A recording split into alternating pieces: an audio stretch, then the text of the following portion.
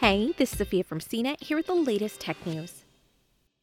On Thursday, Google said it will give people more information on wildfires when they search for them on the tech giant's homepage and Maps app, an update that comes as California and Colorado battle blazes raging across their states.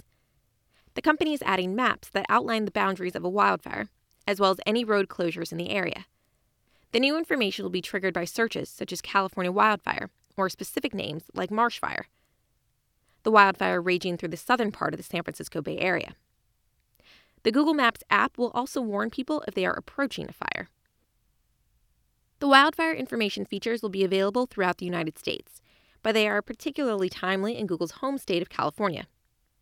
Earlier this week, Governor Gavin Newsom declared a state of emergency as the fires spread, after Northern California was hit with a heat wave and lightning storms. Authorities in the region ordered residents to evacuate several counties. In Colorado, several wildfires, including the Pine Gulch and Grizzly Creek fires, are burning throughout the state. Google piloted similar features in its search results during last year's California wildfires, but is now expanding their reach.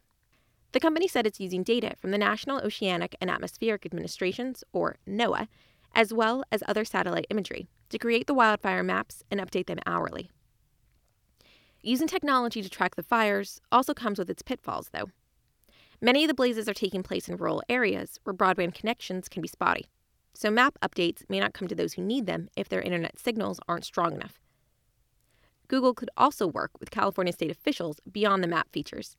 The company has had discussions with the governor's office about embedding Google employees in its state operations center to be better connected with those teams.